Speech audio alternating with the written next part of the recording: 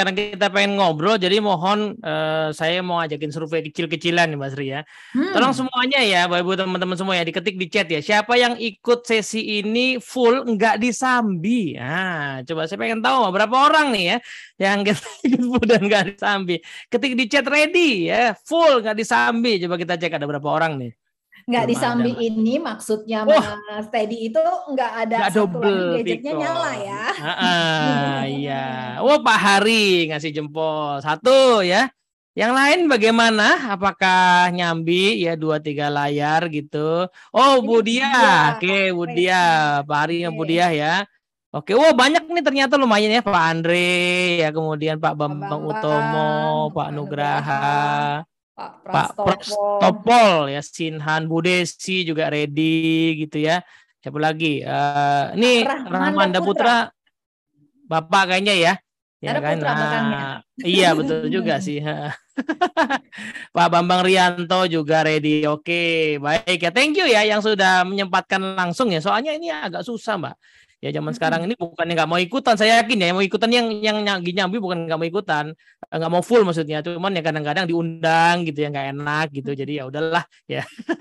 Tapi anyway, kenapa saya tanya itu karena nanti kita ada breakout room ya, kita ada diskusi, kita akan diskusi. Nah kadang-kadang kasihan ya, in case kita satu grup isinya 5 orang gitu ya, yang ready cuma satu, sisanya lagi meeting yang lain gitu kan, dia merasa diabaikan ya Mbak Sri ya.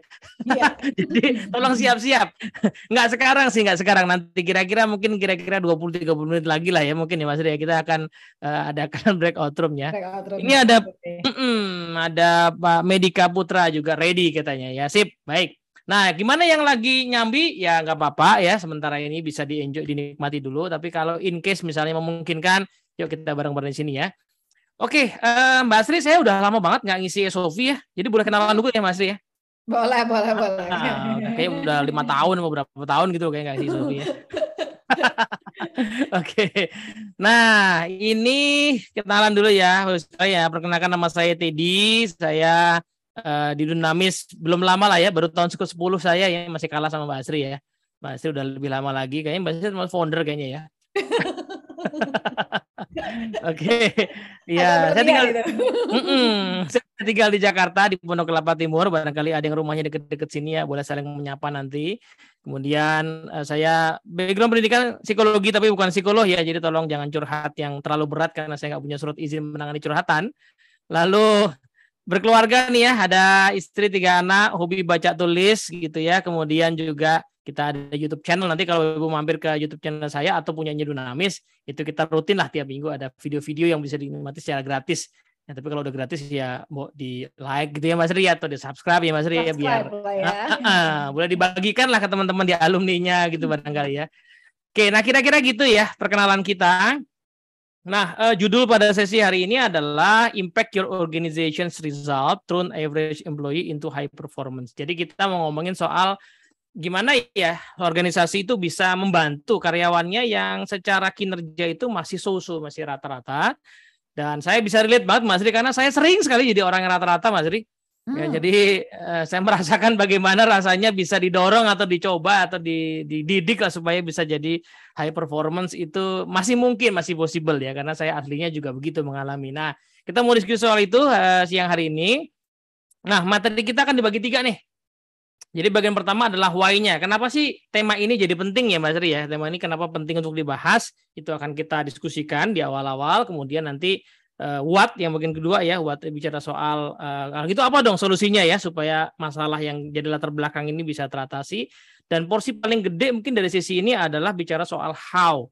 Ya, atau gimana sih caranya gitu ya. Nah, tentu saja caranya itu nanti akan kita ketahui, hanya saja memang untuk implementasi tentu saja ya kita perlu effort juga pasti ya. Semua hal kan perlu usaha ya, cuman paling tidak tips-tipsnya kita udah dapat lah ya. Oke, nah sekarang saya masuk ke dalam why-nya ya. Kenapa kok tema soal mengajak karyawan yang masih rata-rata itu Mas Li ya, itu bisa kita arahkan ke high performance gitu. Mbak Sis ini ngerasa dirinya ada di rata-rata apa di high performance Mas Li? Saya? Kalau ngerasanya di high performers dong harusnya. Rasanya ya. Iya betul. Tapi emang valid sih ya. kalau dulu zaman saya masih nanganin performance management ya, itu semua orang ngerasa high performance gitu ya. Lo berharap bonus yang gede gitu misalnya ya. Tapi padahal ternyata kinerjanya rata-rata ya. Oke, nah tapi balik lagi ke sini. Kenapa ini tema ini penting kita bahas? Mari kita lihat ya. Saya mau survei sebentar di chat dulu ya.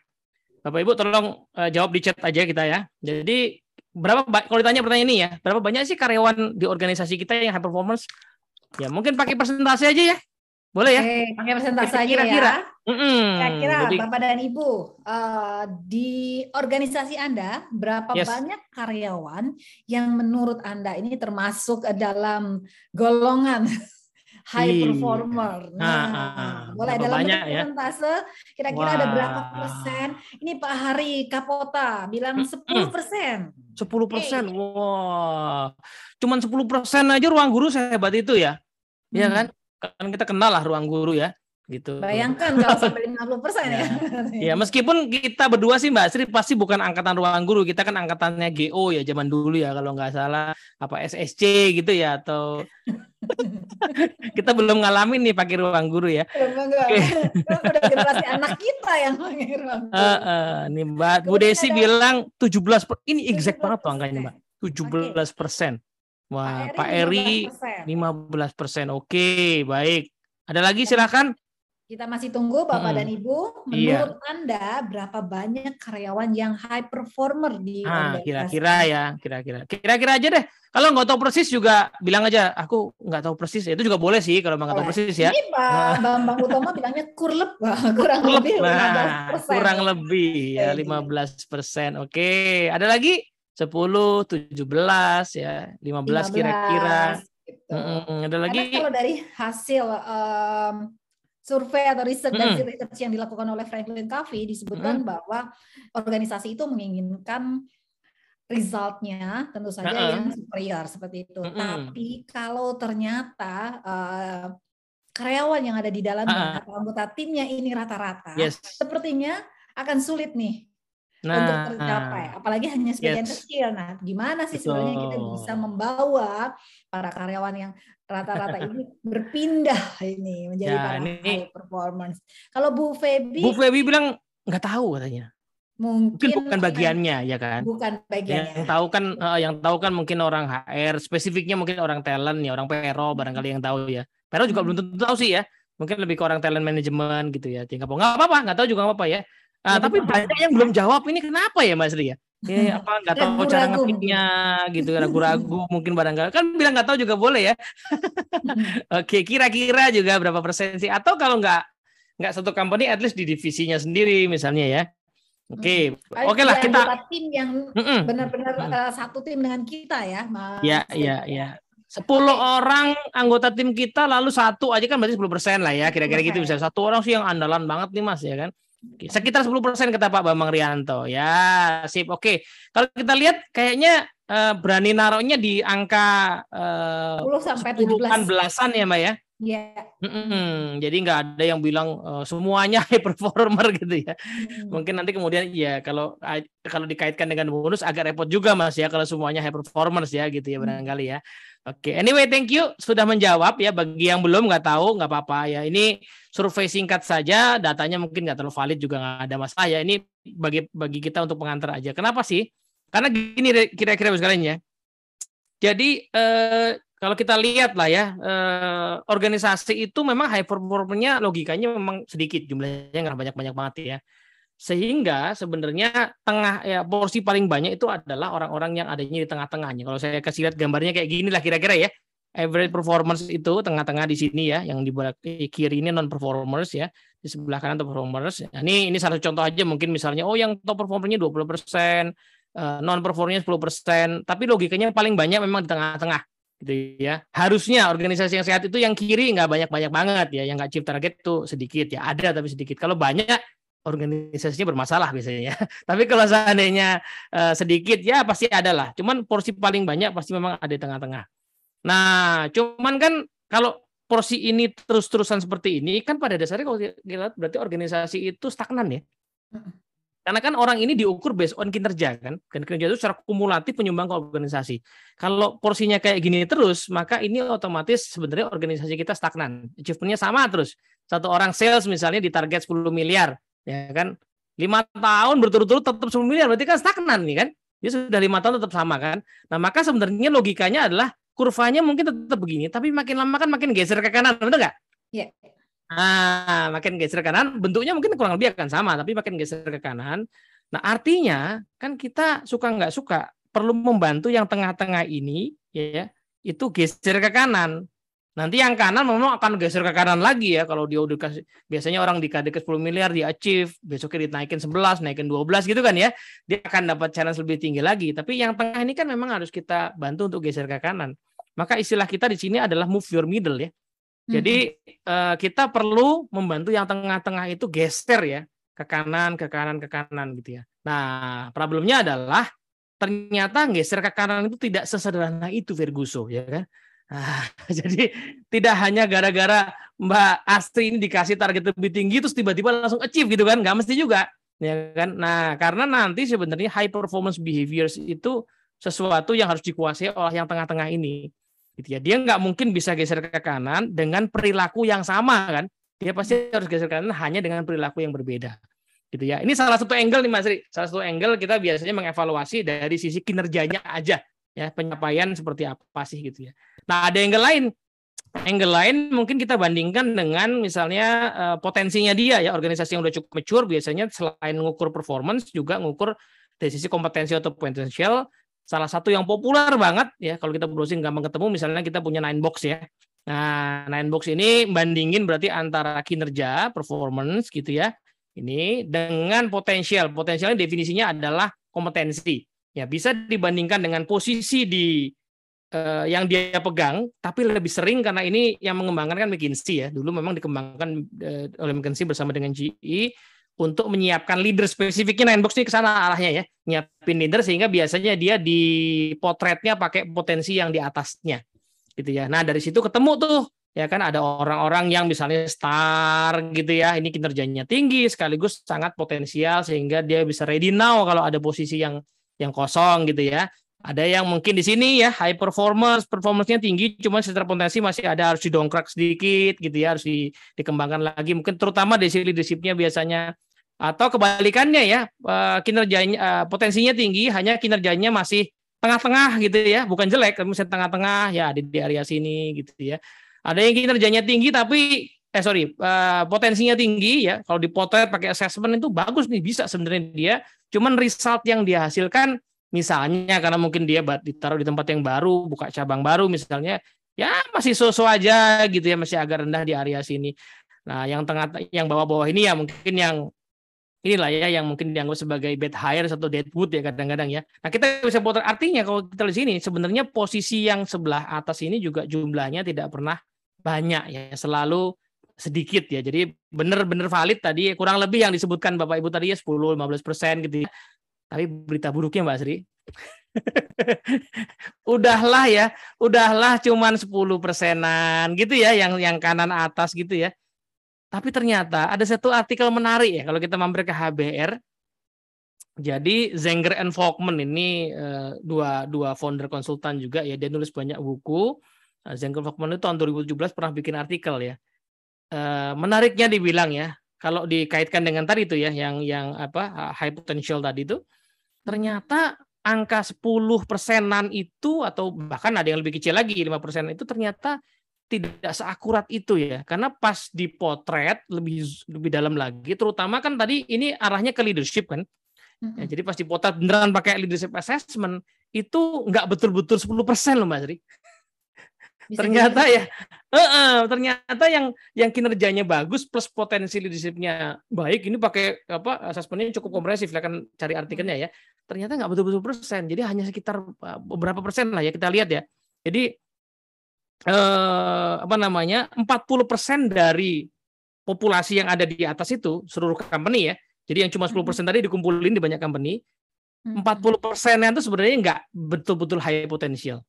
Ya kan. Oh, okay. Nah, bahkan 12% itu bahkan leadership-nya sebenarnya potensinya di bawah. gitu ya. jadi agak jauh. Nah, kenapa kok bisa terjadi ya? Penyebabnya macam-macam. Misalnya pas naruh di sini lebih dia utamakan kinerjanya aja, ininya nggak terlalu dipotret, misalnya gitu ya. Jadi kelihatannya kinclong padahal sebenarnya nggak terlalu potensial as a leader. Nah, artinya ya anyway, ini bisa diperdebatkan, tapi artinya angka 10-15% tadi kan bisa jadi lebih kecil. Lebih kecil lagi ya. Bisa jadi, iya. Jadi kalau kita tadi misalnya sebutkan kayaknya 10%, asumsinya akurat tuh ya perbandingannya ya. Kalau seandainya menurut risetnya Zenger-Volkmann tadi ternyata terutama bagian potensinya tidak akurat, maka sebenarnya angka 10-20% tadi lebih kecil lagi. Ya berarti kan ini kita ada di problem ya. Artinya tengah-tengah ini cukup banyak gitu ya, masih sebenarnya belum potensial banget. Yang ini makin kecil gitu ya. Which is ini kalau jumlahnya makin kecil, kalau hilang wah, berabe nih ya. Kalau hilang ya direkrut orang, digodain orang di LinkedIn gitu ya, berabe kan. Ini seperti yang ditulis Pak Hari nih, Mas Teddy. Oh, ada Pak Hari kecet ya. Yang di kanan atas malah dibajak company lain katanya. Pak Hari kayak merasakan sekali ya. Pengalaman ya. Iya betul. Pak Hari sebelum di ruang guru dibajak dari mana Pak? Ayo coba ngaku Pak Hari. Tuh kan bener kan.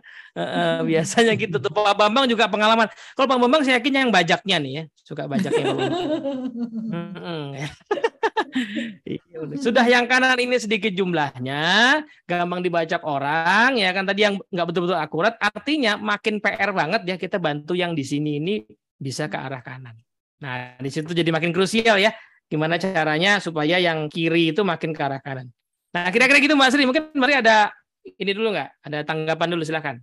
Mas Teddy, berarti kalau tadi dilihat dari artikel yang ada di HBR itu bisa jadi terkadang organisasi itu menilainya karyawan ini terlihat dalam tanda kutip ya, terlihat high potential, tapi ternyata tidak gitu ya, ternyata ada bagian-bagian yang kurang. Mungkin di sini lah gitu ya, gitu bisa jadi begitu. Jadi ini jadi salah satu problem yang memang harus dipahami oleh organisasi untuk benar-benar melihat bahwa ini karyawan benar-benar high performance atau enggak. Tapi mungkin salah satunya juga kita harus melihat high performance seperti apa sih yang sebenarnya dimau. Betul. Paling kita harus punya mindsetnya dulu juga ya. Jadi ya high performance itu yang dimau yang seperti apa sih? Gitu. Betul. Nah ini nanti diskusi bisa panjang lah kalau ngomong kriterianya ya. Tapi singkatnya beginilah ya. Pada saat kita menyadari situasi kayak gini, kan kemungkinan company bilang, oh iya juga, benar juga ya. Kalau gitu saya mesti bikin sesuatu nih supaya yang tengah-tengah makin ke kanan ya. Yang kanan itu ada backup-nya lah gitu. Dan kalau bisa benar-benar nih yang bagus-bagus dan memang beneran bagus ya. Nah, anggaplah begitu, lalu kita bikin policy. Ternyata nggak semudah itu juga, Ferguson, ya kan? Hanya karena kita bilang, ayo dong, ya kan, tingkatkan kinerja kita. Itu tidak mesti juga, ya kan? Sama dengan mungkin di jalan gitu ya, banyak tulisan soal gunakan helm gitu ya. Bukan hanya gara-gara ditulis langsung orang pakai helm semua kan gitu. Nah, ini menariknya begitu. Nah, ini situasi ini ya sudah ditangkap oleh Frank Covey ya Mas Ri, bahwa pada saat company punya strategi misalnya untuk mendevelop orang ya, untuk meningkatkan kinerja, ternyata itu selalu ada dua macam ya. Satu sisi memang sesuatu yang sifatnya stroke of the pen istilahnya. Yuk ya sekarang nih high potential itu bisa dapat bonus lebih gede loh. Kesempatan trainingnya lebih banyak loh. Ayo tuh dikejar dong. Nah kayak gitu tuh ya. Bahkan di company saya dulu yang lama itu kalau hypo itu Mbak, itu jalan-jalannya rata-rata ke luar negeri lah, nggak pernah ke dalam negeri gitu ya. Nah, dan luar negerinya bukan Timur Leste ya, bukan, ini lumayan gitu ya. Jadi secara policy tanda tangan presidirnya itu udah lumayan gitu ya. Tapi amat-amatnya yang dapat itu aja. Artinya orang-orang yang tengah juga nggak terdorong juga, nggak bisa dorong juga. Pertanyaannya kan kenapa gitu kan? Padahal company-nya polisinya strategi udah ke sana, udah, dan itu eksplisit loh ya, eksplisit terbuka, orang tuh bisa kalau ngejar ya. Tapi kok harusnya kan ada perputaran ya, masuklah yang baru-baru gitu ya. Ternyata enggak juga. Nah, penyebabnya salah satunya adalah ternyata semua strategi itu pada akhirnya harus ada perubahan perilaku, behavior change. Nah, disinilah ya. Jadi sustainable behavior change itu requires more than compliance. Jadi nggak hanya karena ada aturannya, orang langsung ikut. Wah, bener nih, bisa dapat bonus lebih gede nih. Oke, semangat, siap. Nggak mesti gitu juga, ya kan? Tapi pertanyaannya adalah apakah saya kemudian bisa mendorong orang-orang yang di tengah ini ya untuk punya komitmen ya, supaya dirinya sendiri mau meningkatkan gitu ya kinerjanya. Nah, inilah nanti ya kita akan pakai sebuah framework ya, bahwa ternyata mungkin bagi beberapa orang yang sudah familiar ya dengan Dunamis ya, dengan mungkin salah satu signature-nya Dunamis ya, Seven Habit yang tadi diputarkan di video gitu ya. Mungkin pernah lihat gambar ini ya dalam bentuk yang berbeda barangkali ya. Lihat buat dapat ya, atau see do get. Nah, ini cara bacanya kan gini kan ya. Hasil yang kita dapat itu, jadi performance yang high tadi, itu kan hanya dampak dari perilaku kan. Berarti logiknya cocok dengan tadi Mas Ri ya, bahwa orang yang kita harapkan jadi geser ke kanan itu tidak akan bergerak hanya gara-gara kita kasih target lebih tinggi. Ya, dianya sendiri harus berbuat sesuatu yang berbeda gitu kan. Nah, pertanyaannya, apakah perilaku orang yang high performance every performance itu sebenarnya beda-beda amat? Seringkali nggak juga Mas Ri. Kalau kita lihat yang teman-teman saya dulu yang sering keluar negeri itu sebenarnya sehari-harinya biasa, makannya yo sama gitu ya. Datangnya ya sama, pulangnya kadang-kadang sama loh. Saya ada temen ya, itu hampir tiap tahun dia dapat penghargaan luar negeri, datangnya jam 7-an lah palingnya. Jam 5 udah pulang, jarang lembur dia. Ya. Sementara yang sering lembur kok nggak mesti gitu juga. Nah, menariknya adalah kenapa begitu? Karena sebenarnya perilaku yang kita lakukan itu sebenarnya datangnya juga dari paradigma kita. Nah, 3 hal inilah yang nanti saling mempengaruhi ya, muter terus gitu ya. Kita mesti cari tahu apa sih sebenarnya habit atau disiplin yang membedakan antara average performer dengan high performance gitu ya. Kita mesti membedakan itu, nanti akan kita bahas lebih detail ya. Tapi sebelum itu mungkin kita mau diskusi dulu Mas Ri ya.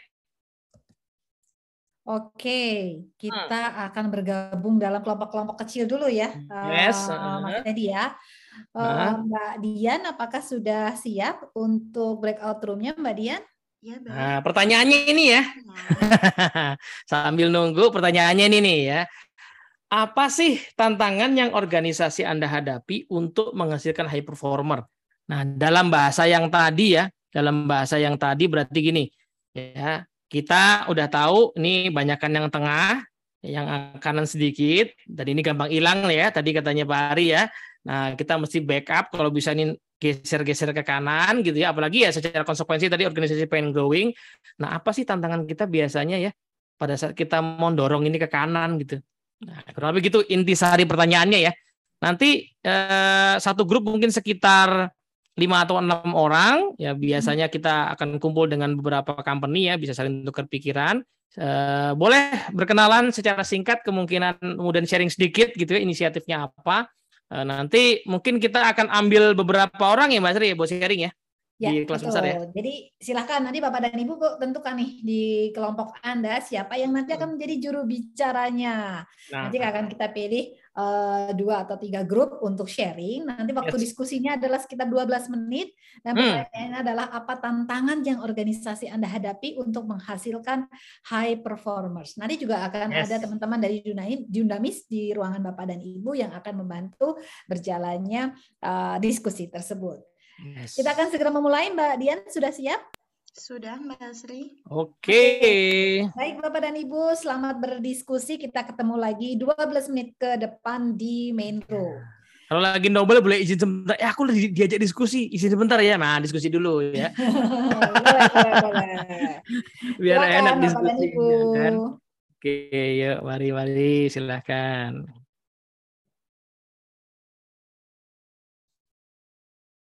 Mas Budi kok screen sharing? Mas Budi masih di sini loh, Mas Budi.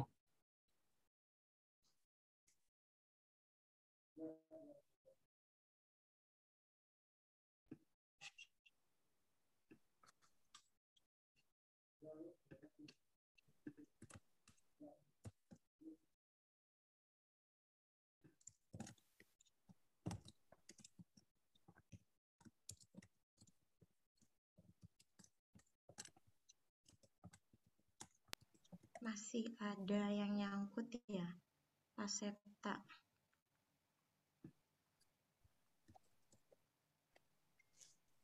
Ada beberapa yang belum join. BPR. Joshua belum bisa join.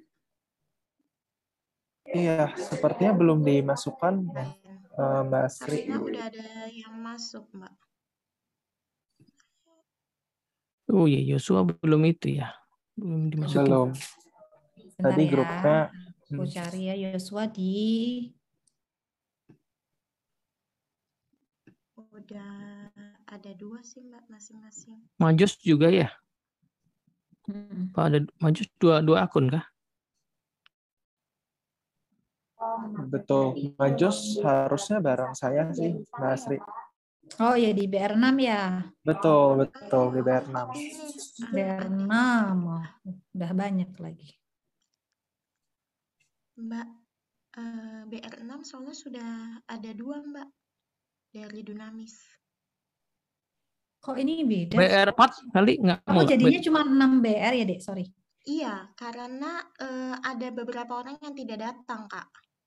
Jadi dipindah. Oke, sebentar sih. Majus harusnya di BR berapa? Ada 10 soalnya yang belum datang. Majus itu harusnya ada di BR6. Ini BR5 ada beberapa yang belum berhasil masuk ya, Bu Harusnya ada di Anis, BR5. Bu Desi, Bu Caca belum gabung nih. Majus, Yosua aku pindah dulu ke ya. Yosua itu harusnya. Halo Mbak, sorry. Ya Bapak. Pak Badra. Iya. Iya, saya diundang Mbak Fani ya. Oh iya, Pak kita lagi diskusi di kelompok. Bapak kami masukkan ke salah satu kelompok ya Pak ya, sekalian Pak bisa kenalan di sana diskusi sebentar. Oh, boleh. Ya, kita udah mulai tadi sekitar jam 2, ini lagi momen diskusi 10 menitan lah. Di BR1 ya Pak Badra ya, Dek? Betul, Kak. Aku bantu ya. Aku udah masukin. Oke. Nah, dah, silakan Pak Badra. Tinggal Majus ya. Mbak Asri, apakah wajar ya tadi breakout room-nya keganti-ganti terus sih tadi dan Iya. Tadi memang dipindahin kamu Yosua sebentar ya. Oh, oke.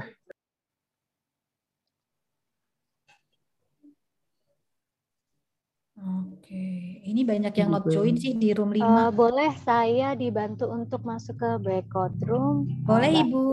Makasih. Ibu Caca dari Bu Caca udah di room 5, tapi di room 5 Ibu. Saya ada tapi enggak. Oke, sebentar ya. ada kliknya nggak gitu kira biasa kadang-kadang suka muncul ya. Iya, Bu Caca harusnya ada di room 5. Pak Angga ini tidak join ya Mbak Asri ya? Ini Ibu Desi juga harusnya di room 5, tapi kok apa kita pindahkan ke main room dulu ya? Boleh. Pak Angga juga tidak masuk nih, tidak mau masuk Mbak Asri. Sebentar ya, Bu Feby itu tadi ada di room 4. Bu Feby ada 2 ya? Satu lagi tuh Febri. Iya Bu, aturan saya di grup 4. Oh oke, sudah dipindahkan ya. Pak Stefanus Bayu. Ini ada Pak Stefanus Bayu Angga, di mana, Dek? Bu Caca belum bisa masuk Bu ya? Caca dan Bu Desi mungkin boleh. Bentar ya, saya coba move dulu ya Ibu ya. Untuk ke main.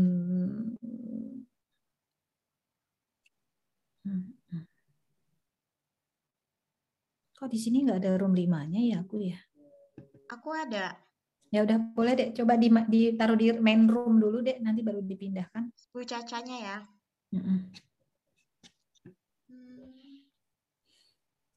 Siapa lagi yang belum? Bu Caca sama Bu Desi. Iya, ini Pak Angga tidak join. Ini ada Bapak Anis. Pak Anis harusnya dia join di room 5. Room 5 juga, betul. Iya, tapi Pak Angga juga, ini semua yang di room 5 nih sepertinya yang bermasalah. Cuman ada satu. Coba di move dulu ke main room dulu deh semua, terus baru dimasukin lagi. Soalnya aku nggak bisa. Ini di room sini, di room 5 nggak ada soalnya di aku. Bentar ya. Move-nya nggak bisa ke main room, Mbak. Nggak Bisanya bisa, ke ruangan nggak bisa lain. di main room. Mm-mm. Move-nya ada ke ruangan lain aja, Mbak. Ya boleh, coba pindahin dulu nanti baru di ini. Ini jadinya cuma ada scene 2 nih. Iya, jadinya cuma ada Pak Prastopo sama Pak Rahmanda ya di grup 5 nih. Coba ya. Udah bisa, Dek? Udah bisa, tapi tetap nggak mau join tuh, Mbak, Bu Cacanya. Coba pindahin lagi ke situ. Pindahin ke... Udah, sudah dipindahin. Nah, Ini join. udah masuk, Udah join alhamdulillah. nih, Bu Caca. Ke room 5. Iya. Ya, Lalu, sekarang Bu siapa? ada yang datang, Bapak Lubis, Pak Pak Rahim Lubis, kita sedang ada harusnya di... Belum Mbak, belum connect suaranya itu, masih. Nah, baru bisa. Pak Rahim, kita masih di breakout room. Kita akan assign di salah satu ruangan ya Pak Rahim ya. Di room 4 ya. Pak Angga sama Bu Desi bisa di seperti Bu Caca tadi, Dek. Ya, oke. Pak Angga ke room 1 dulu, terus pindah lagi.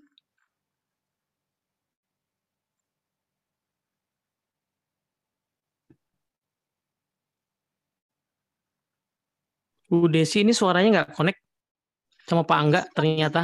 Nggak bisa, Mbak. Ya nggak, Bu Desi apa Angga ini suaranya nggak connect nih, audionya nggak connect ini. Pak Angga audionya connect, tapi nggak ada gambarnya, nggak ada videonya. Bu Desi nggak ada audionya.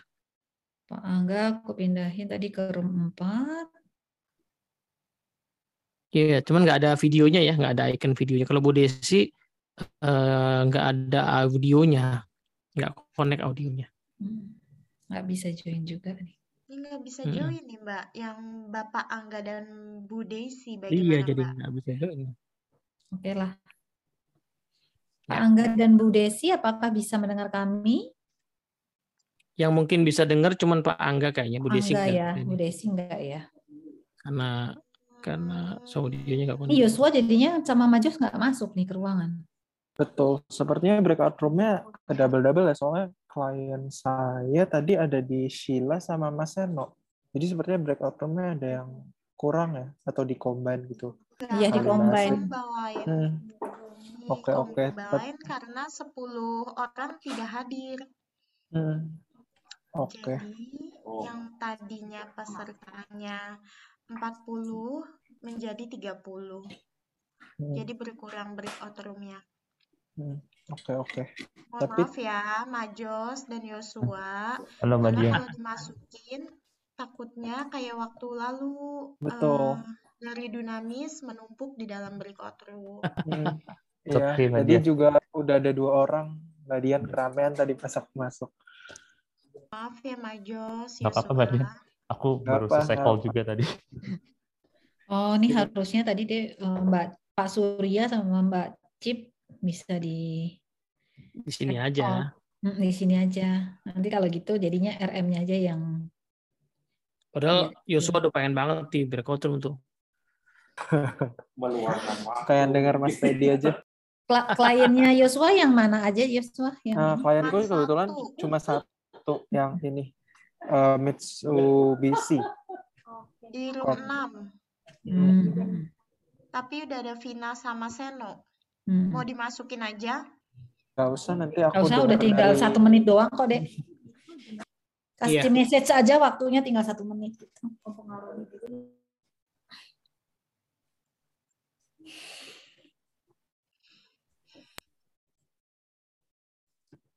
Kata baca WhatsApp deh.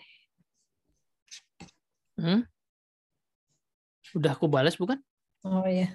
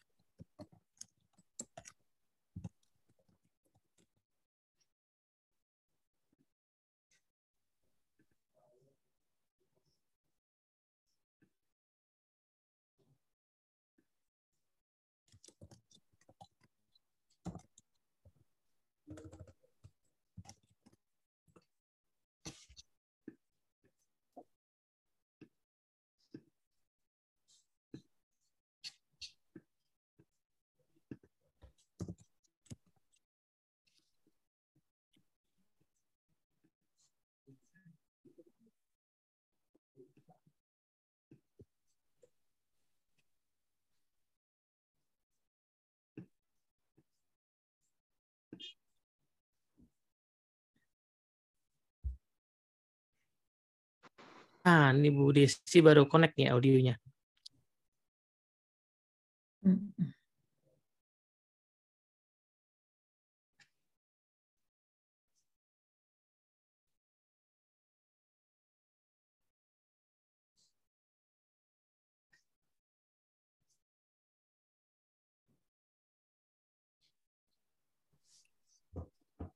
Udah nih Kak. Oke. Kita minta 2 orang aja kali ya.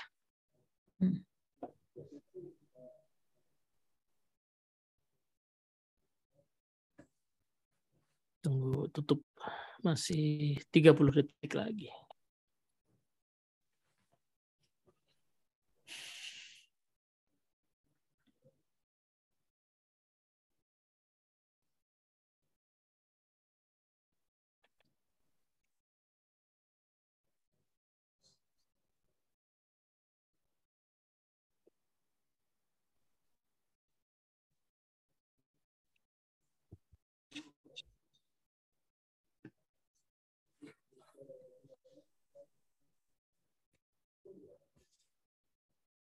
Bu Desi tadi keluar kayaknya. Hilang. Ini ada Bu Anis. Iya maaf tadi kelihatannya kayak keluar sendiri. Ya nggak apa-apa Bu. Terputus ya, karena kita sudah kembali lagi ke main Iya. room. Selamat datang kembali. Selamat datang kembali Bapak dan Ibu di main room. Yes. Kita kembali berkumpul, ketemu lagi di sini. Gimana diskusinya?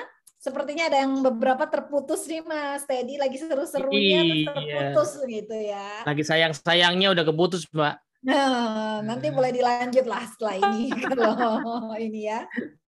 Oke. Kalau masih ada yang rasanya kurang, masih ada yang nanggung untuk diselesaikan tadi diskusinya. Jangan-jangan enggak, saya sih curiganya tadi tuh ada tipsnya Pak Ari tadi tuh. Jadi tukeran nomor handphone langsung habis itu di interview. Kan bahaya juga nih ya. Jadi hati-hati ya, hati-hati. Kok kita jadi mak comblang buat company ya acara ini ya katanya ya. Jangan-jangan. Oke. Baik Bapak dan Ibu. Kita akan minta 2 kelompok untuk berbagi ya. Perwakilan ya Mbak. Jadi silakan nih, sebelum nanti kita memakai sistem tunjuk sana tunjuk sini, kita minta dulu nih, kira-kira adakah yang akan volunteer untuk menyampaikan hasil diskusinya? Ya, summary lah aja ya, summary di grupnya tadi so far apa sih ceritanya gitu ya. Singkat aja ya, silakan. 1 atau 2 menit saja. Bagaimana challenge yang dihadapi untuk mendapatkan yang namanya high performers ini, kira-kira apa sih tantangannya? Silakan dari kelompok, ada 6 kelompok tadi ya. 1, 2, 3, 4, 5, 6, kira-kira yang mana nih yang mau menyampaikan summary hasil diskusinya? Kita persilahkan. Atau mungkin dari teman-teman Dunamis bisa mengusulkan, wah tadi diskusinya menarik nih di room ini. Jadi boleh.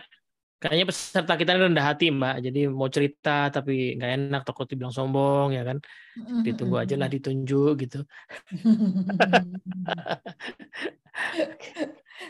Monggo, silahkan yang akan volunteer, kami masih persilahkan.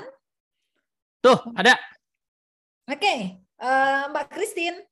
Aku mau mengusulkan tadi dari grup aku bareng sama Mas Tia Budi, itu grup 4. Banyak, ada beberapa hal yang disampaikan cukup menarik dari tim dari perusahaan Mr. DIY ya. Wah, ini yang banyak di mall nih kita nih. Iya. Siapa ini kira-kira tadi Kak dan Cip? juga tadi aku pegang sama Mas Budi itu Mr. DIY dan Sysmax.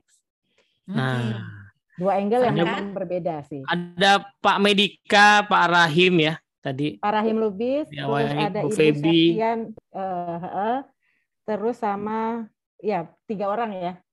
Bu Febi. Oke, silakan. Silakan, salah satu dari tim 4 yang akan mewakili di siapakah ini?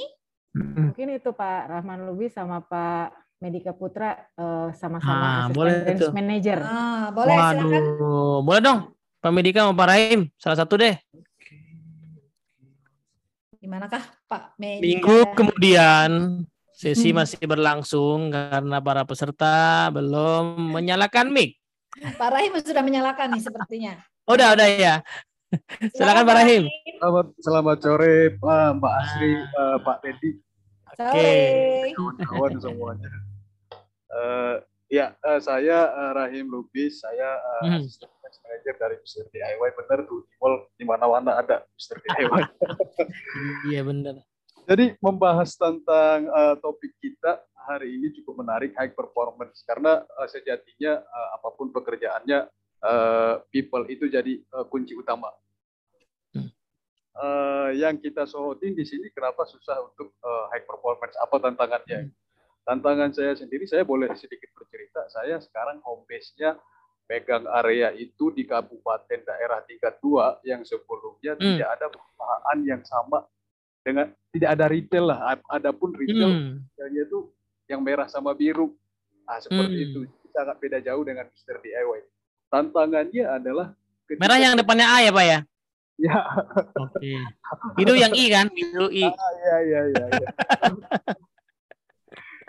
Jadi tantangannya adalah ketika kita hire tim baru, new team, itu benar-benar yang fresh graduate pemahamannya mentah, belum pernah kerja sama sekali, masih mentah. Jadi bahasa retail itu pun mereka belum paham, SOP juga mereka belum paham. Jadi tantangannya kita itu jadi dua, tantangan ke timnya sama tantangan ke diri kita. Bagaimana nih menyediakan training, coaching yang lebih efektif biar tujuan kita tercapai. Itu pertama.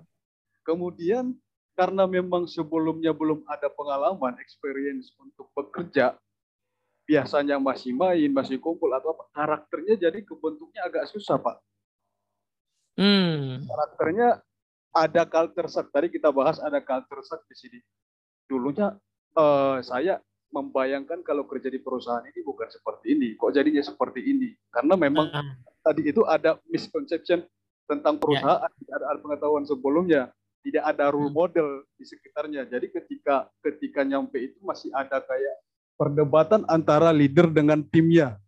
Seperti ini.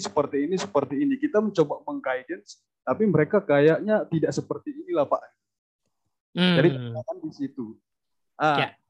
Dari kedua poin ini, kita juga sebagai leadernya tantangannya ya bagaimana caranya ngedrive tim ini biar satu gerakan dengan SOP yang sudah disediakan oleh perusahaan. Saya kira sampai dari saya cukup. Mungkin Pak Medika, silakan Pak.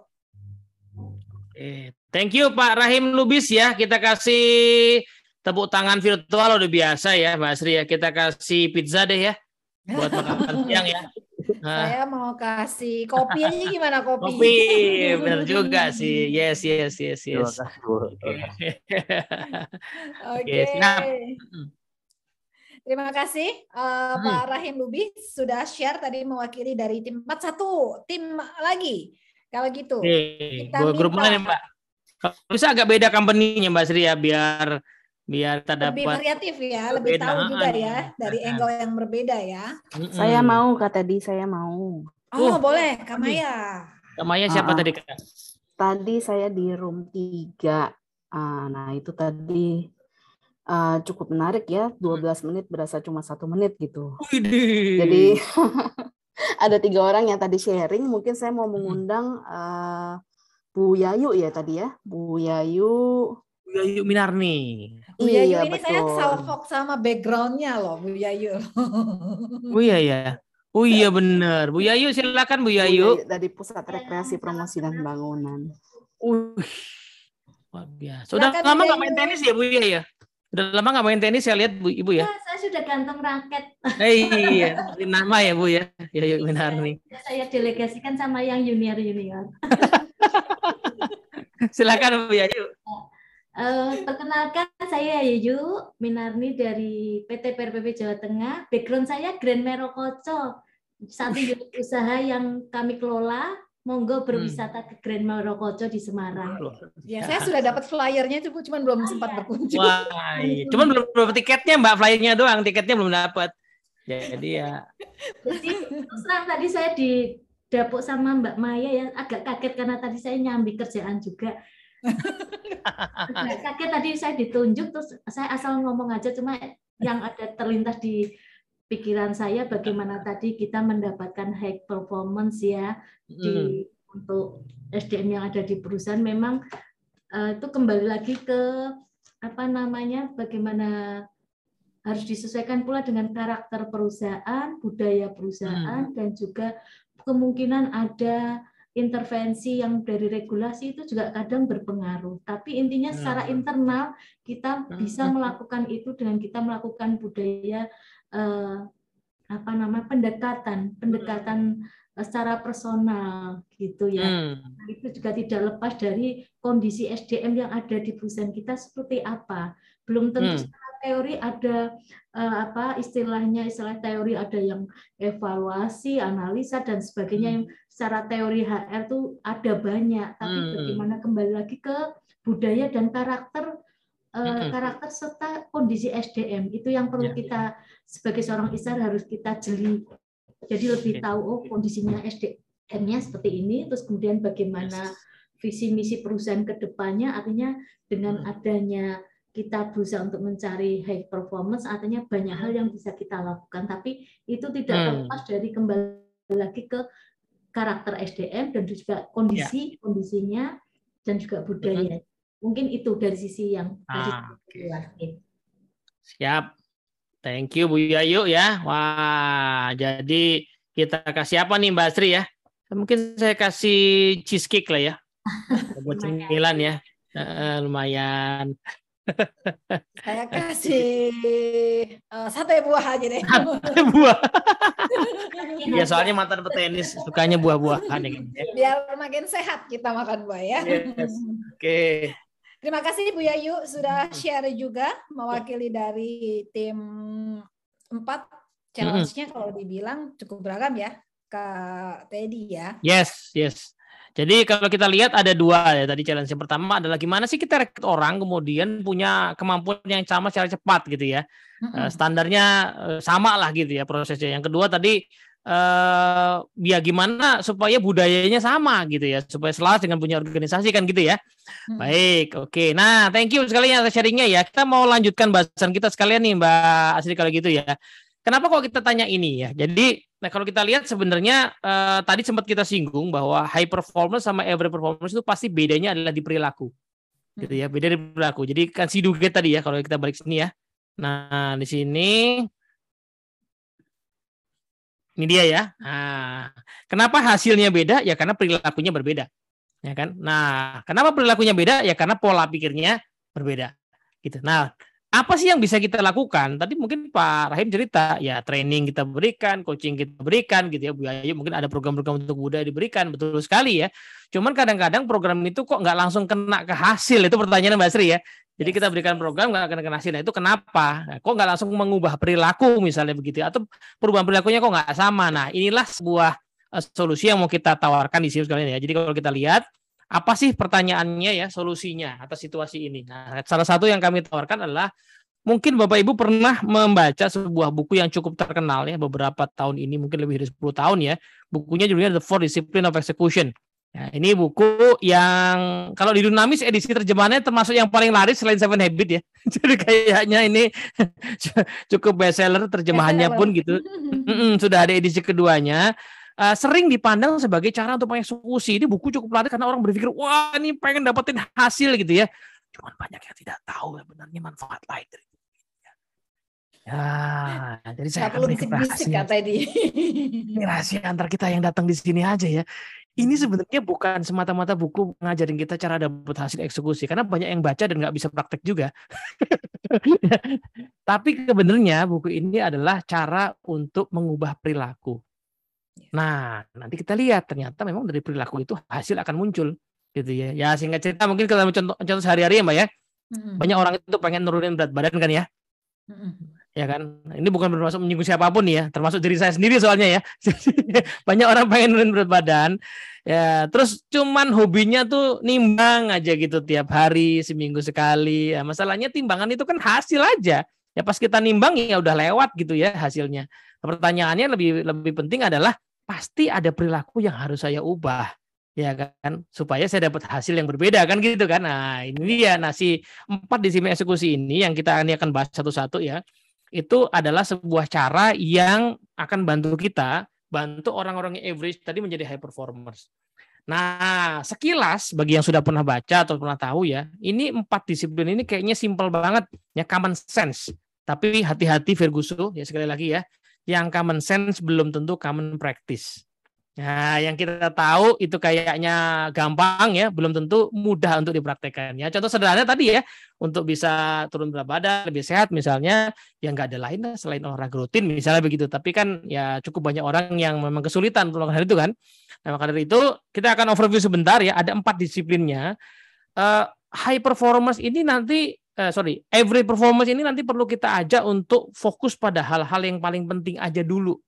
Kenapa? Karena itulah yang akan mengubah perilaku mereka nanti di disiplin kedua ya, act on the lead measures.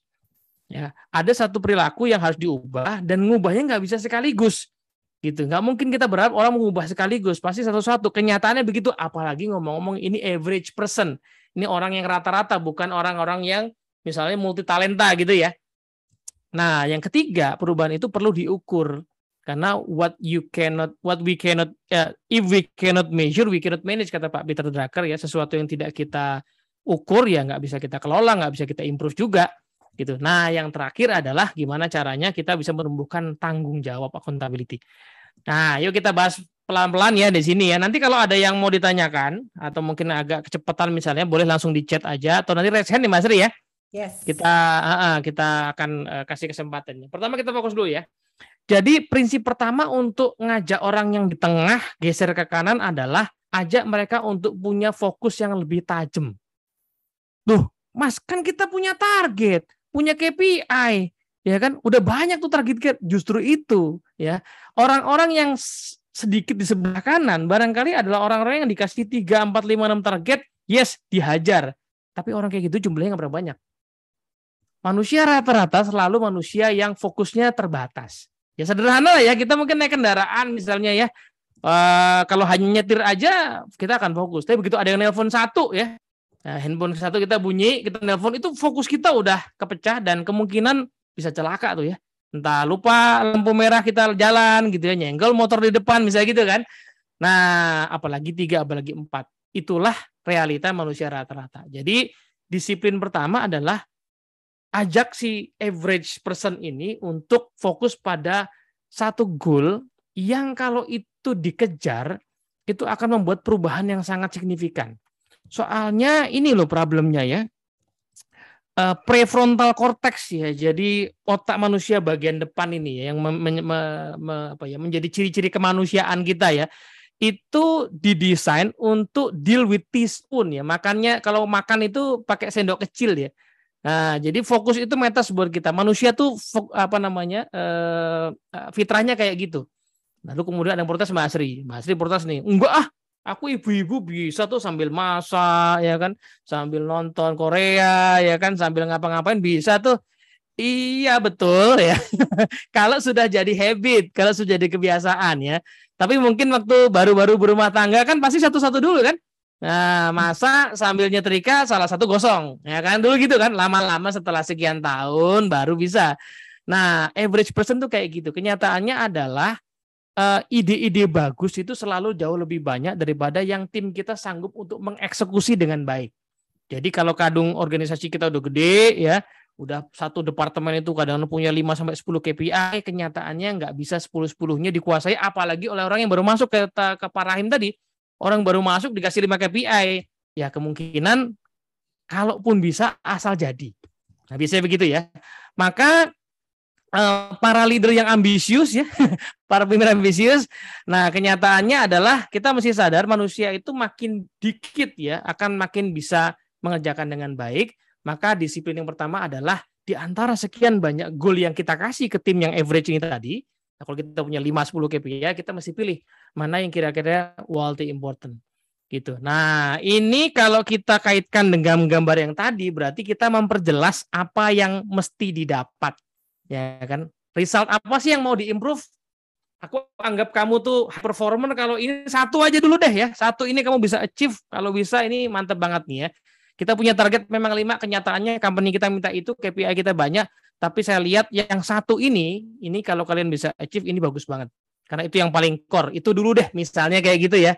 Ya singkat cerita lah, mungkin kalau saya di Dunamis zaman baru masuk dulu ya, bisa deliver kelas 2 hari selamat selesai aja udah syukurin Mbak Sri. Nggak usah ngelucu dulu ya, nggak usah dapat evaluasi yang bagus ya. Nggak usah ngarep repeat order dulu ya, kamu selamat 2 hari selesai aja udah bagus gitu ya. Nah itu misalnya, itu kita memperjelas itu ya. Jadi resultnya lebih jelas. Nanti result itu, nah ini menariknya, harus kita jadikan sebuah ukuran yang clear. Ukuran yang clear, yang rumusnya kayak gini. Nah, ya kata kerja, lalu ada fokusnya, lalu dari X ke Y pada kapan. Contohnya ya, ini kita ambil misalnya salah satu, ya umumnya lah cukup banyak perusahaan retail misalnya, problemnya apa sih gitu ya, dengan banyaknya orang baru nih kita training sana sini juga belum bisa standar, ya retail paling banyak isunya soal stok misalnya ya. Kadang-kadang orang nggak jadi beli karena stoknya nggak ada, habis gitu kan. Nah, maka setelah kita lihat data kita, iya ya ternyata stok kita yang ready, terutama barang-barang yang banyak dicari itu kok cuma 70% yang terpenuhi pada saat dicari orang gitu. Nah, ya jelas aja pada saat orang nyari nggak ada ya kita kehilangan sales saat itu kan. Jadi gimana kita mau orang, akhirnya toko kita kayaknya performance gitu-gitu aja. Kayaknya mesti kita naikin nih ya. Udah kita nggak usah ngomongin yang lain dulu, yang lain ya tetap dikerjain. Tapi gimana caranya supaya stok kita ada? Kalau barangnya ada, terus saya mau bujukin Mbak Asri beli kan bisa. Ya kan, saya bujukin Mbak Asri beli, barangnya nggak ada. Ya Mbak Asri udah pengen beli, ternyata nggak ada barangnya, kan percuma ya. Nah, jadi udah deh, ini dulu ya. Kita fokus ke sini dulu teman-teman ya. Maka kita bantu tim kita untuk inilah tujuan kita yang paling utama dalam kurun waktu sekarang. Misalnya sampai 31 Desember 2022.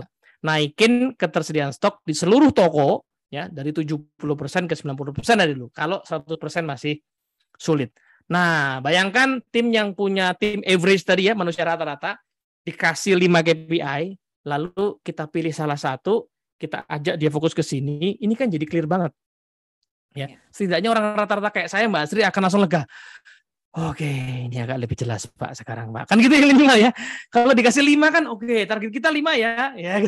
Kalau dikasih 1 kan oke, ya yang tetap dikerjain, apa boleh buat ya, company kita sudah berdiri, nggak mungkin semuanya kan. Misalnya soal kebersihan toko dan segala macam ada targetnya, tapi paling tidak yang ini. Oke, ya benar sih ini yang paling krusial. Oke, kita fokus ke sini dulu. Nah, ini disiplin yang pertama. Sekali lagi ini kayaknya common sense, tapi nggak common practice. Karena pas kita milih yang ini, nah, misalnya ya, ada godaan dari bos kita, kok itu doang, yang lain gimana? Nah, terus kita nggak punya argumen ya kan. Terus kita takut, habis itu ya udah deh semuanya lagi, itu loh kadang-kadang ya, common sense tapi belum common practice ya. Nah, kira-kira gitu Mbak Sri. Oke, katanya berarti tapi boleh dibilang yang kita pilih ini menjadi widely important goal atau tujuan yang paling penting yang akan kita capai ini supaya tadi salah satunya bisa berargumen kalau diminta seandainya harus 5-5-nya. Salah satunya adalah memang ini punya kaitan dengan strategi atau hasil yang memang akan dicapai oleh organisasi ya, Mas Teddy ya. Benar. Ya tadi contoh toko retail ini Mbak, kan ujung-ujungnya sales betul. Nah kan stoknya aja nggak ada. Betul. Ya kan percuma kan kita ngejar-ngejar angka sales yang ujung itu tadi, kalau stoknya nggak ada kan percuma.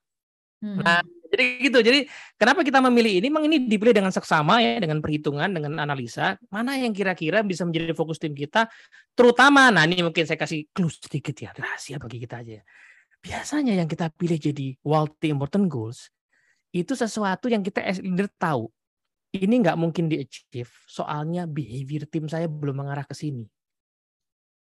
Jadi saya harus bentuk behavior, nanti ada disiplin kedua behaviornya.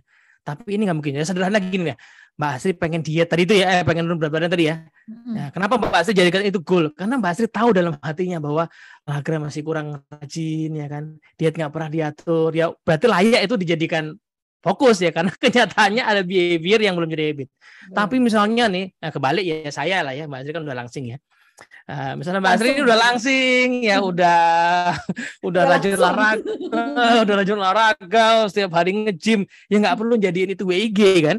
Kenapa? Ya behaviornya udah selalu mengarah ke sana, betul gitu ya. Nah biasanya itu salah satu clue-nya, Mbak. Satu sisi dia terkait dengan strategi yang besar, yang kalau ini nggak yang besar juga akan achieve. Yang kedua, biasanya ini sulit dicapai karena tadi ada behavior tim saya yang memang belum terlatih.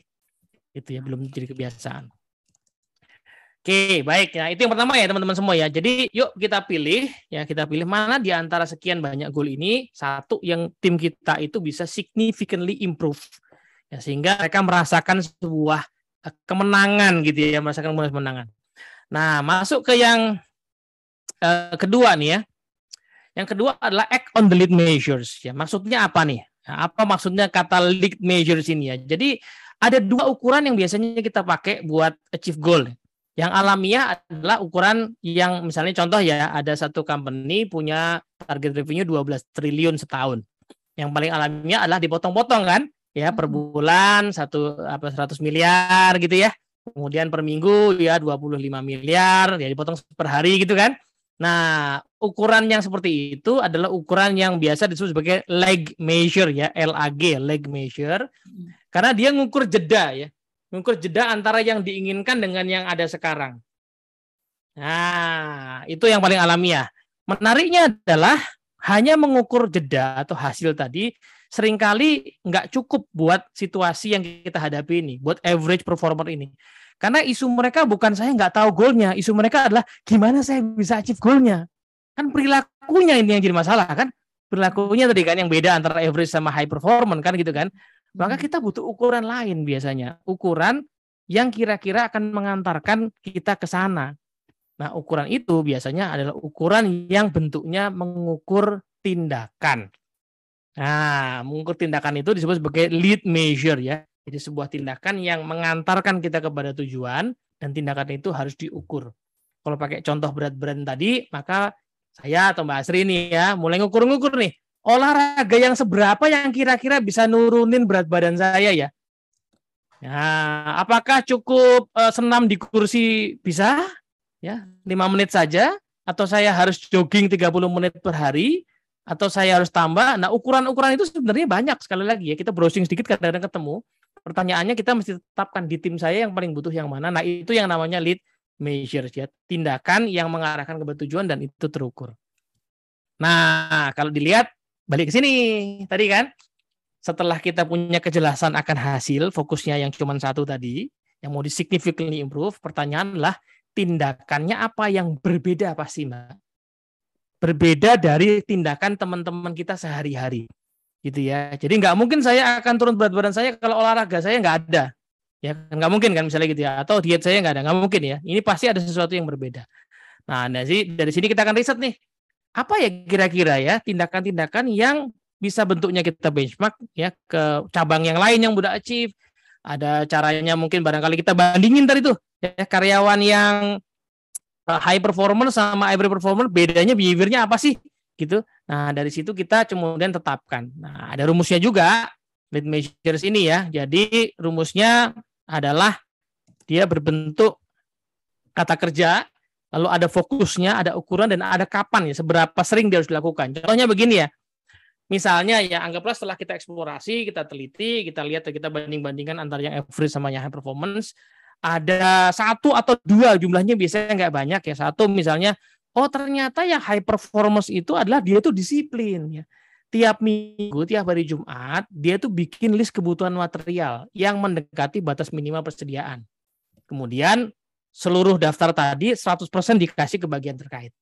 Nah, yang average gimana? Ya bolong-bolong ternyata, nggak disiplin. Oh, ini mungkin salah satunya, misalnya gitu ya. Oke, oh ternyata high performer itu misalnya yang nomor 2 ya. Dia tuh disiplin untuk menghubungi pihak terkait ya, terkait dengan stok tadi, H-3 sebelum jadwal kedatangan barang. Terus nggak cuma itu, dia dapetin konfirmasi 100% akhir tanggal kedatangannya kapan. Yang lain yang average gimana? Yang average juga suka lupa-lupa, lewat-lewat, kadang-kadang iya, kadang-kadang enggak. Oh, mungkin inilah yang disebut sebagai lead measure kita nih ya. Nah, ini cuma contoh ya, possibility-nya bisa macam-macam. Tapi kita perlu cari apa yang membedakan high dan average performers. lalu kita latih si average performer ini untuk bisa melakukan ini secara disiplin. Karena balik lagi ya, yang kita temukan ini seringkali common sense. Bagi average performer juga ini common sense. Ya, oh iya saya udah tahu, tapi belum tentu common practice. Ya kan, belum tentu dia udah praktekin ya. Saya juga tahu harus olahraga, saya juga tahu harus diet, tapi belum tentu saya kerjain. Ya kan. Nah, kira-kira gitu Mas Ri. Kak Teddy, kalau seandainya kita sudah menentukan widely important goals-nya yang akan dicapai, kita juga sudah menentukan formula untuk lead measure atau tindakannya. Tapi kenapa ternyata tidak menggerakkan atau mendekatkan kita pada tujuan? Mungkin nggak sih kalau sudah dilakukan lead measure ini nanti berubah di tengah jalan? Mungkin aja, tapi sebelum ke sana, nah biasanya penyebabnya satu. Ini diomongin banyak orang ya. Banyak orang zaman sekarang nih kalau dengar mungkin nasihat, dengar ilmu sekarang aja, iya Mas itu benar sih, cuman yang susah itu istiqomah. Nah biasanya gitu kan jawabannya ya. Harusnya saya tuh kayak gitu, cuman ya suka nggak konsisten kan gitu kan. Jadi sebelum kita bicara bahwa ini diganti, kadang-kadang problemnya pertama itu Pak. Nah tapi pertanyaannya kenapa kok kita nggak istiqomah ya? Nah pertanyaannya jawabannya sederhana. Kenapa kita nggak istiqomah? Karena kita juga nggak tahu kita tuh istiqomah apa enggak. Loh kok gitu? Nah soalnya, nah ini disiplin yang ketiga. Kita tahu kita istiqomah apa enggak kalau kita ngukur. Bener nggak? Nah, high performance itu hampir semua adalah orang-orang yang punya ukuran, punya disiplin. Ya, ini menarik Mbak Sri. Kadang-kadang kita kenal orang-orang di profesi yang kayaknya kelihatan dari luar itu profesi yang kayak butuh luck ya. Saya kenal dengan pelukis ya, seniman gitu ya. Itu kan seolah butuh lah kayak dapat ilham lalu dia ngelukis gitu ya. Kita ketemu dan observasi ternyata nggak pernah kayak gitu. Pelukis yang lukisannya miliaran, gitu ya. Lukisan dia yang miliaran itu adalah hasil iterasi setiap hari. Jadi sebenarnya realnya adalah tiap hari dia meluangkan waktu bisa 2, 3, 4 jam untuk melukis every day.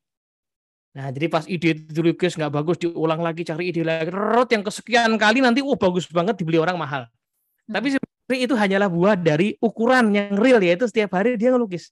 Bisa 1 jam, bisa 2 jam, bisa 3 jam, dan seterusnya. Jadi orang yang kerja di bidang seperti itu pun ternyata orang yang sangat disiplin. Gitu ya.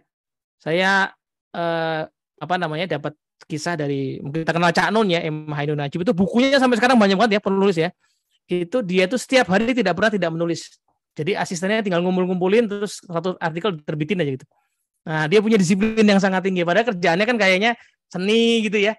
Nah, seperti itu Mbak Sri. Nah, kita baru bisa tahu kita istiqomah apa enggak konsistennya kalau kita ngukur. Maka disiplin yang ketiga adalah kita harus punya scoreboard. Ya, tim kita tadi yang average tadi harus punya scoreboard yang mengukur progres kita kepada tujuan. Ya, karena orang itu people play differently when they are keeping score. Orang itu mainnya beda kalau udah main skor. Gitu ya, lebih serius kalau ada skornya ya. Orang yang main futsal misalnya kalau udah ada skornya mainnya lebih serius gitu ya. Nah, skor inilah yang membuat orang kemudian emotionally engaged. Jadi kita jadi ngerasa terlibat gitu ya. Nah, situ. Nah, kayak gimana tuh proses skornya? Sederhana sekali sebenarnya. Nah, sekali lagi balik ke sini dulu ya. Jadi skor ini pengaruhnya ke sini ya, ke paradigma. Pada saat dia melakukan sesuatu yang berbeda, tadi misalnya disiplin tiap Jumat, ya bikin list, kan pelan-pelan mulai kelihatan hasilnya, ya kan? Ada progresnya. Pas kelihatan progresnya, dia bilang di scoreboard tadi, oh iya bener ya, kalau saya disiplin kelihatan hasilnya. Ini memperkuat nih, ini akan memperkuat paradigma dia. Oh iya bener ya, ternyata emang kemarin itu nggak jalan karena saya nggak disiplin. Nah ini muter di sini kan. Nah untuk bisa menguatkan ini kita butuh scoreboard ini. Ya, scoreboard ini sederhana sekali sebenarnya. Contoh lah, ini misalnya di bulan Juli tahun 2022 gitu ya. Scoreboard yang efektif adalah scoreboard yang harus memuat 2 jenis ukuran tadi, Mbak Tri. Ukuran yang pertama adalah ukuran hasil gitu ya terhadap WIG-nya, dan ukuran kedua adalah ukuran perilaku barunya tadi. Nah, si membuat list kebutuhan materialnya harus ada. Ya kalau lead measure-nya ada 2, berarti harus ada 2 scoreboard gitu ya. Untuk lead measure-nya, lalu kita ukur nih ya, bentuknya bisa macam-macam. Tapi mari kita lihat teman-teman semua ya. Kalau teman-teman lihat gambar yang kanan ini, sekilas aja deh, 5 detik. Menurut teman-teman di minggu ini kira-kira dia menang apa kalah ya, achieve apa enggak ya? minggu keempat ini, bulan Juli. Achieve nggak? Achieve. Taunya dari mana? Hijau semua, Pak. Nah, ya kan? Jadi scoreboard itu tidak seperti dashboard kita yang complicated biasanya di company ya. Ini scoreboard yang sangat simple yang membuat tim itu secara sederhana tahu kita tuh achieve apa enggak di minggu itu. Nah, bisa bentuknya warna dan segala macamnya. Kita lihat ya, di minggu keempat achieve, warnanya hijau plus garisnya ya 90 ya. Ya kan? Nah, lead measure-nya gimana? Lead measure-nya juga kita lihat hijau. Nah, minggu ketiga ya, sekilas saja kita tahu dia mengarah ke tujuan sih, ada hijaunya tapi nggak nyampe 90 kan. Pas lihat lead measure-nya, ya memang lead measure-nya nggak semuanya hijau. Nah, lead measure yang scoreboard yang model kayak gini memungkinkan orang kemudian melihat bahwa oh, tindakan saya memang berpengaruh kepada hasil saya ya. Nah, ini yang menimbulkan kesadaran sama engagement. Nah, menariknya average performer apalagi agak kiri-kiri tadi di performer tadi seringkali nggak sadar bahwa tindakannya berpengaruh ke hasil. Maka pas misalnya sales nggak masuk, kenapa ya kita nggak achieve bulan ini ya?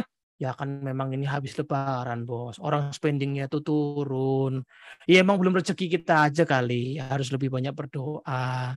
Ya memang namanya juga kita toko baru, yang disalahin tuh semua hal di luar ya. Padahal memang di bawah ini belum disiplin juga sebenarnya misalnya gitu ya.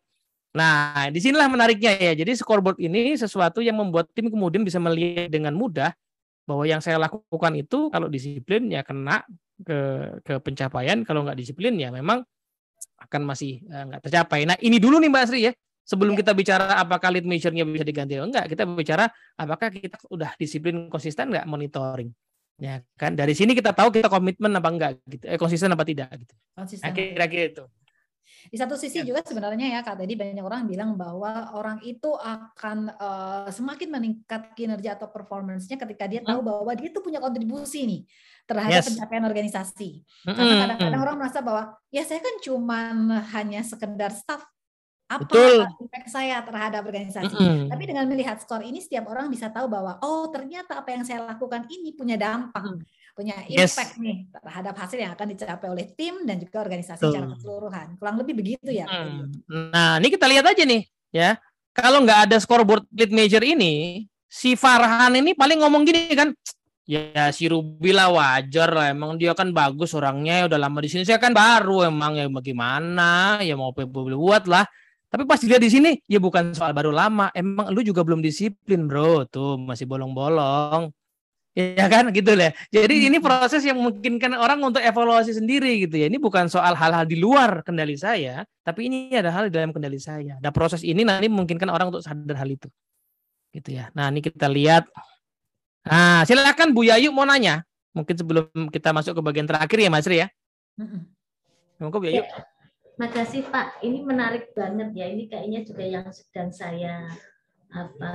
saya tekuni nih saat ini untuk bagaimana tim kami itu untuk bagaimana perusahaan kita punya target untuk pencapaiannya. Artinya banyak hal yang harus kita evaluasi dari tim kami. Beberapa hal tadi disampaikan ada scoreboard ya, bagaimana satu tim itu dari satu leader harus bisa membuat scoreboard yang itu memotivasi timnya juga untuk bisa melihat pergerakan pencapaiannya tuh tiap minggu di akhir bulan tuh targetnya tercapai atau tidak.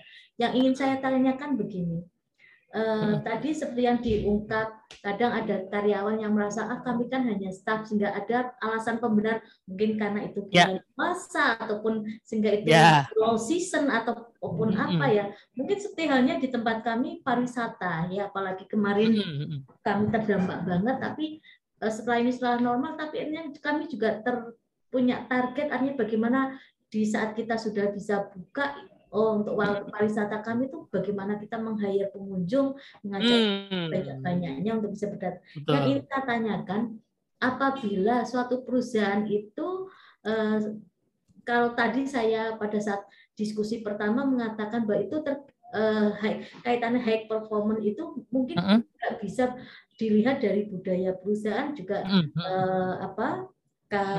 kondisi karyawan ya. Tapi yang saya maksudkan adalah bagaimana dari sisi kondisi perusahaan yang karena mungkin karena pandemi kemarin terdampak sehingga kemampuan perusahaan untuk bisa memberikan reward itu yang bisa menjadi support untuk karyawan, memotivasi karyawan untuk bisa mencapai target itu bisa lebih, mungkin belum bisa dilakukan. Itu gimana ya? Apakah memang itu artinya penghargaan perusahaan secara mungkin dari sisi insentif ataupun apa itu juga berpengaruh banget, sehingga bagaimana yang saya ingin catat, bagaimana dari sisi Bapak apabila perusahaan karena kondisi ini nih belum bisa memberikan secara optimal, secara maksimal, mungkin belum, karena kondisi kemarin juga tidak bisa nih memberikan suatu apa namanya itu, sehingga mungkin karyawan itu tadi aku mencapai seberapa pun tidak ada. Nah,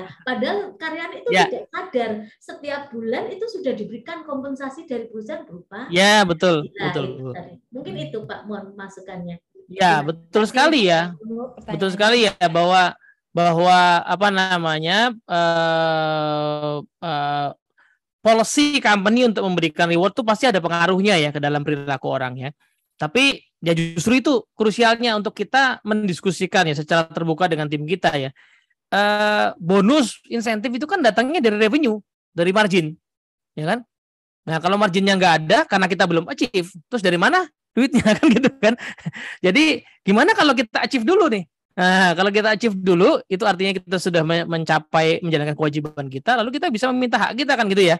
Nah pertanyaannya adalah nggak mungkin dong ya kan, kalau revenue-nya belum masuk, kita masih minus ya, kita masih recover dari yang kemarin, terus kita berharap bonus, itu kan impossible ya. Justru yuk kita kejar dulu nih, kita kejar dulu ya, kita disiplinkan dulu ya si do-nya tadi ya, buatnya menjadi dapat jadi hasil.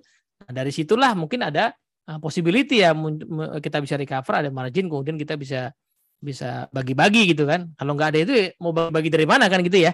Nah itu pertanyaannya kan gitu kan. Nah tapi kenyataannya Mas, perusahaan saya belum ada policy kayak gitu. Ya balik lagi, kalau achieve aja belum, buru-buru kita mikir ke sana kan gitu ya. Bener nggak Bu? Misalnya nih kita di rumah tangga ya, makan aja masih belum cukup ya. Kita kira-kira udah mikir wisata belum? Pasti belum. Makan kan cukup dulu, baru kemudian kita mikir wisata, kita mikir punya motor gitu ya, punya mobil kan gitu kan. Jadi basic kita sebagai organisasi kan harus muter dulu. Nah justru inilah cara ngajak tim kita engage untuk muterin ya organisasi ini, recover ya, survive, recover strong gitu. Nah habis itu kita bisa menuntut hak kita ya, kan kira-kira gitu ya.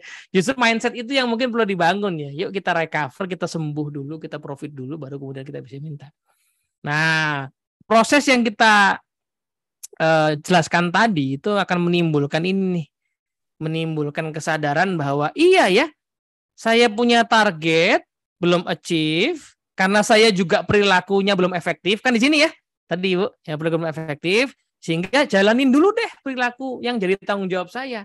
Strategi barunya supaya tadi banyak orang berwisata itu kita jalanin dulu ya, promo-promo yang udah kita sepakati kita jalanin dulu dengan disiplin.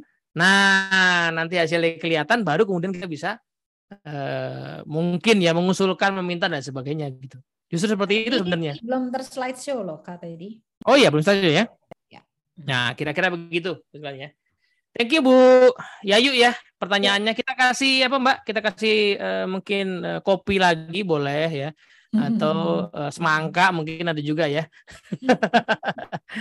Oke, baik.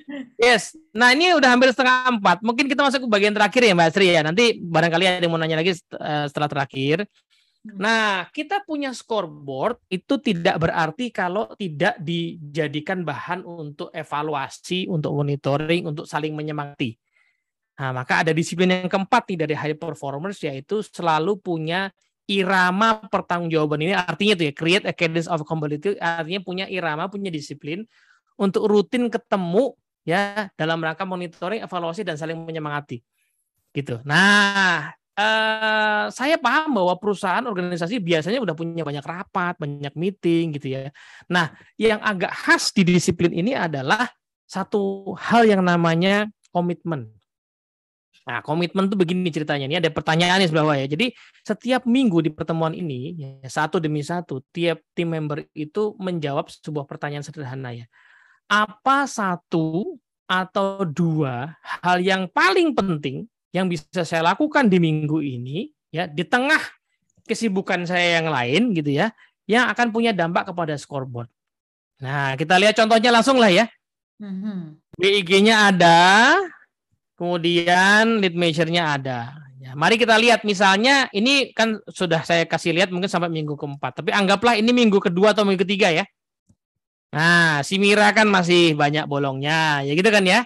Nah, si Mira bertanya, aduh aku tuh pengen komit nih ya, menjalankan lead measure ini, tapi kemarin suka bolong-bolong, sibuk banyak kerjaan yang lain.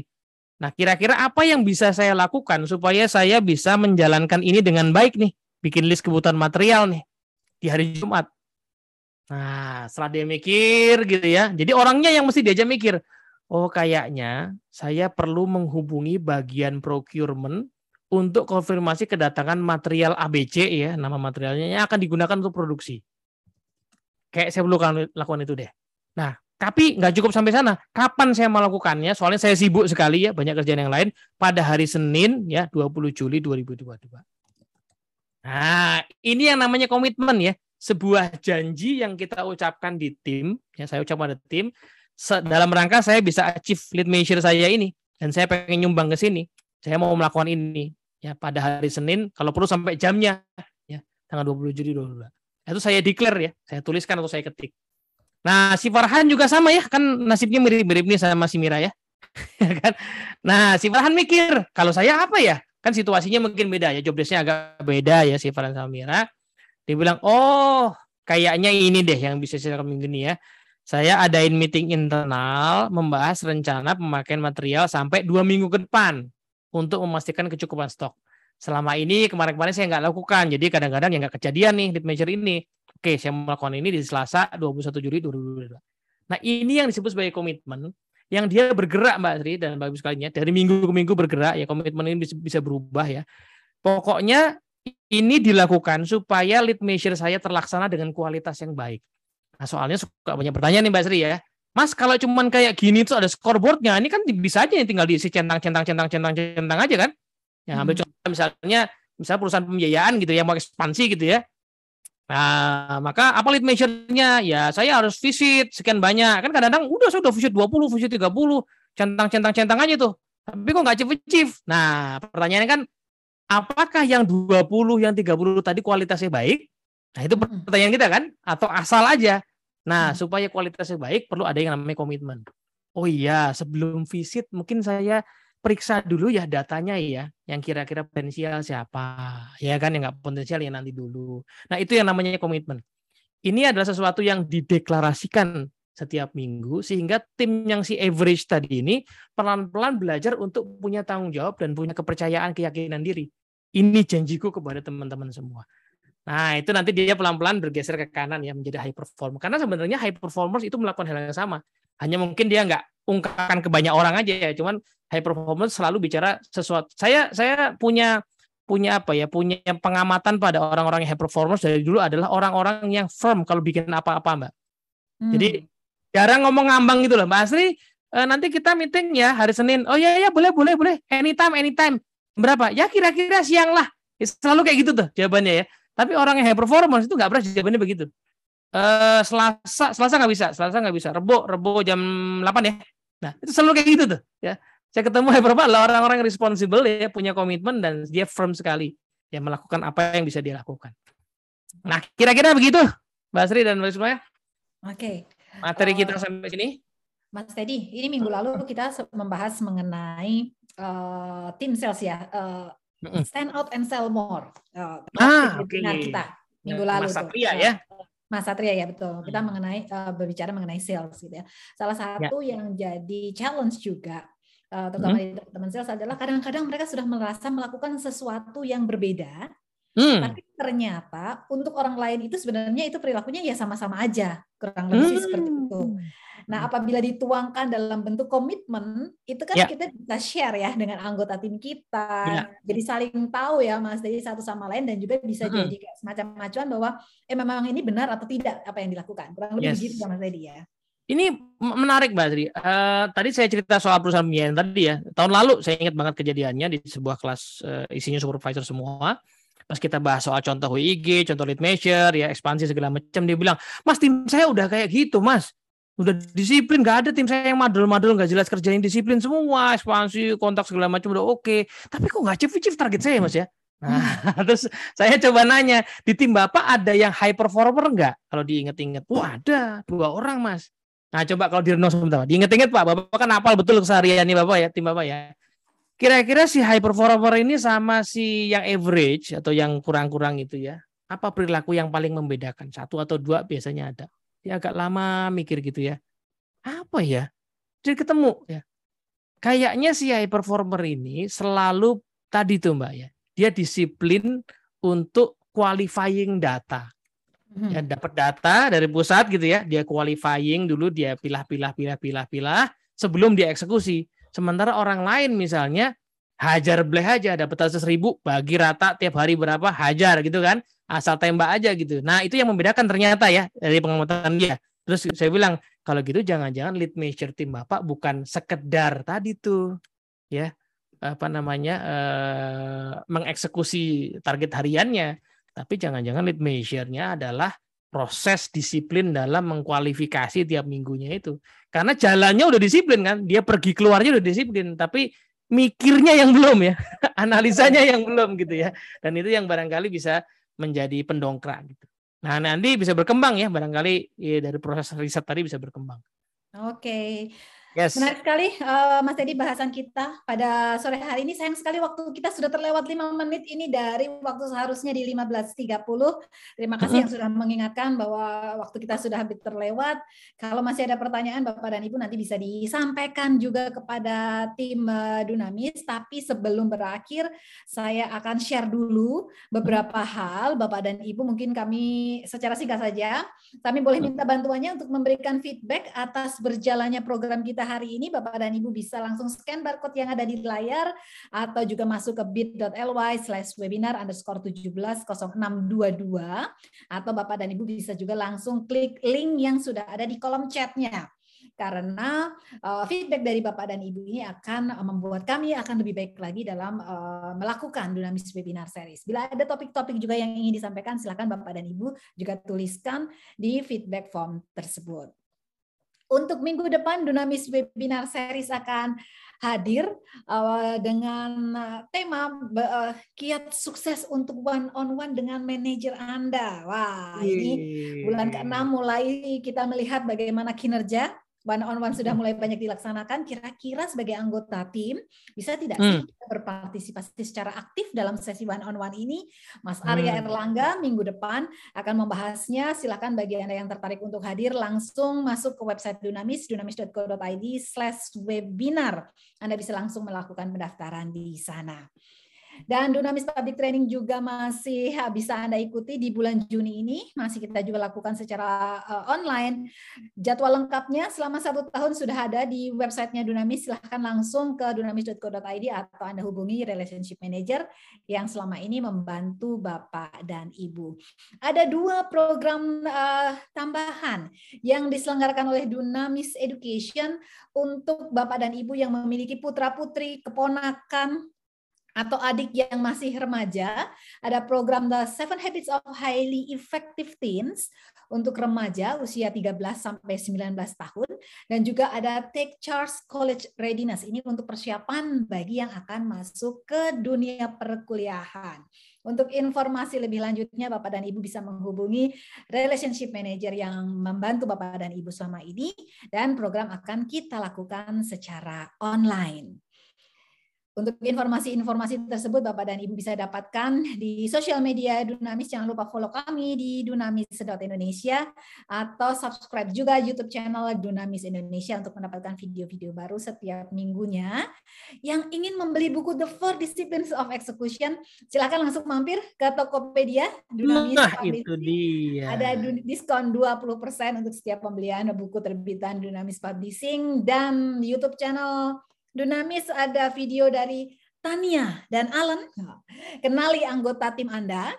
Dan juga tadi yang dibahas sama Mas Teddy di awal, ini video dari Mas Teddy, double Vicon, efektif nggak sih? Nah, silakan mampir ke YouTube. Dikirimin ke bosnya ya Mbak Sri ini ya? Dunamis Indonesia, ya boleh. Nanti nonton bareng-bareng nobar boleh nih. Supaya nggak terjadi ya. Oke, baik. Terima kasih Bapak dan Ibu sudah bergabung dalam Dunamis Solution Overview kita pada hari ini. Semoga apa yang tadi disampaikan oleh Mas Teddy ini memberikan manfaat untuk Bapak dan Ibu. Secara singkat, di setiap organisasi kita lazim menemui anggota tim dengan beragam kemampuan dan kinerja. Dan kinerja yang beragam ini bisa jadi mendapatkan hasil yang beragam pula. Karena tidak semua mampu memberikan hasil seperti yang diharapkan. Salah satu kunci untuk mendapatkan hasil yang sesuai dengan yang diharapkan adalah dengan melakukan perubahan perilaku. Sehingga mereka yang tanda kutip biasa-biasa saja mampu berubah dan memiliki standar kinerja yang tinggi. Yang membedakan anggota tim high performer dengan rata-rata adalah karena perilaku yang dilakukan. Hasil yang kita dapat dalam kehidupan tergantung pada perilaku kita. Perilaku ini tergantung bagaimana dengan paradigma kita. 4 langkah tadi sudah disebutkan oleh Mas Teddy yang bisa kita lakukan untuk merubah perilaku. Yang pertama, fokus pada hal-hal yang penting. Ajaklah anggota tim yang masih berkinerja rata-rata untuk berfokus pada satu tujuan yang paling penting atau widely important goals. Perjelas pula hasil yang akan dicapai dengan formula kata kerja, fokus dari X ke Y pada kapan, dan jangan lupa kaitkan dengan strategi besar organisasi. Yang kedua adalah bertindak pada hal-hal yang mengarahkan pada tujuan kita. Tindakan-tindakan yang terukur dan semakin mendekatkan kita pada tujuan. Ada formulanya juga, kata kerja, fokus, ukuran, dan kapan akan dilakukan. Langkah yang ketiga adalah mengukur perubahan perilaku. Buat scoreboard, karena orang akan bertindak secara berbeda saat melihat skor atau progres dari apa yang dilakukan.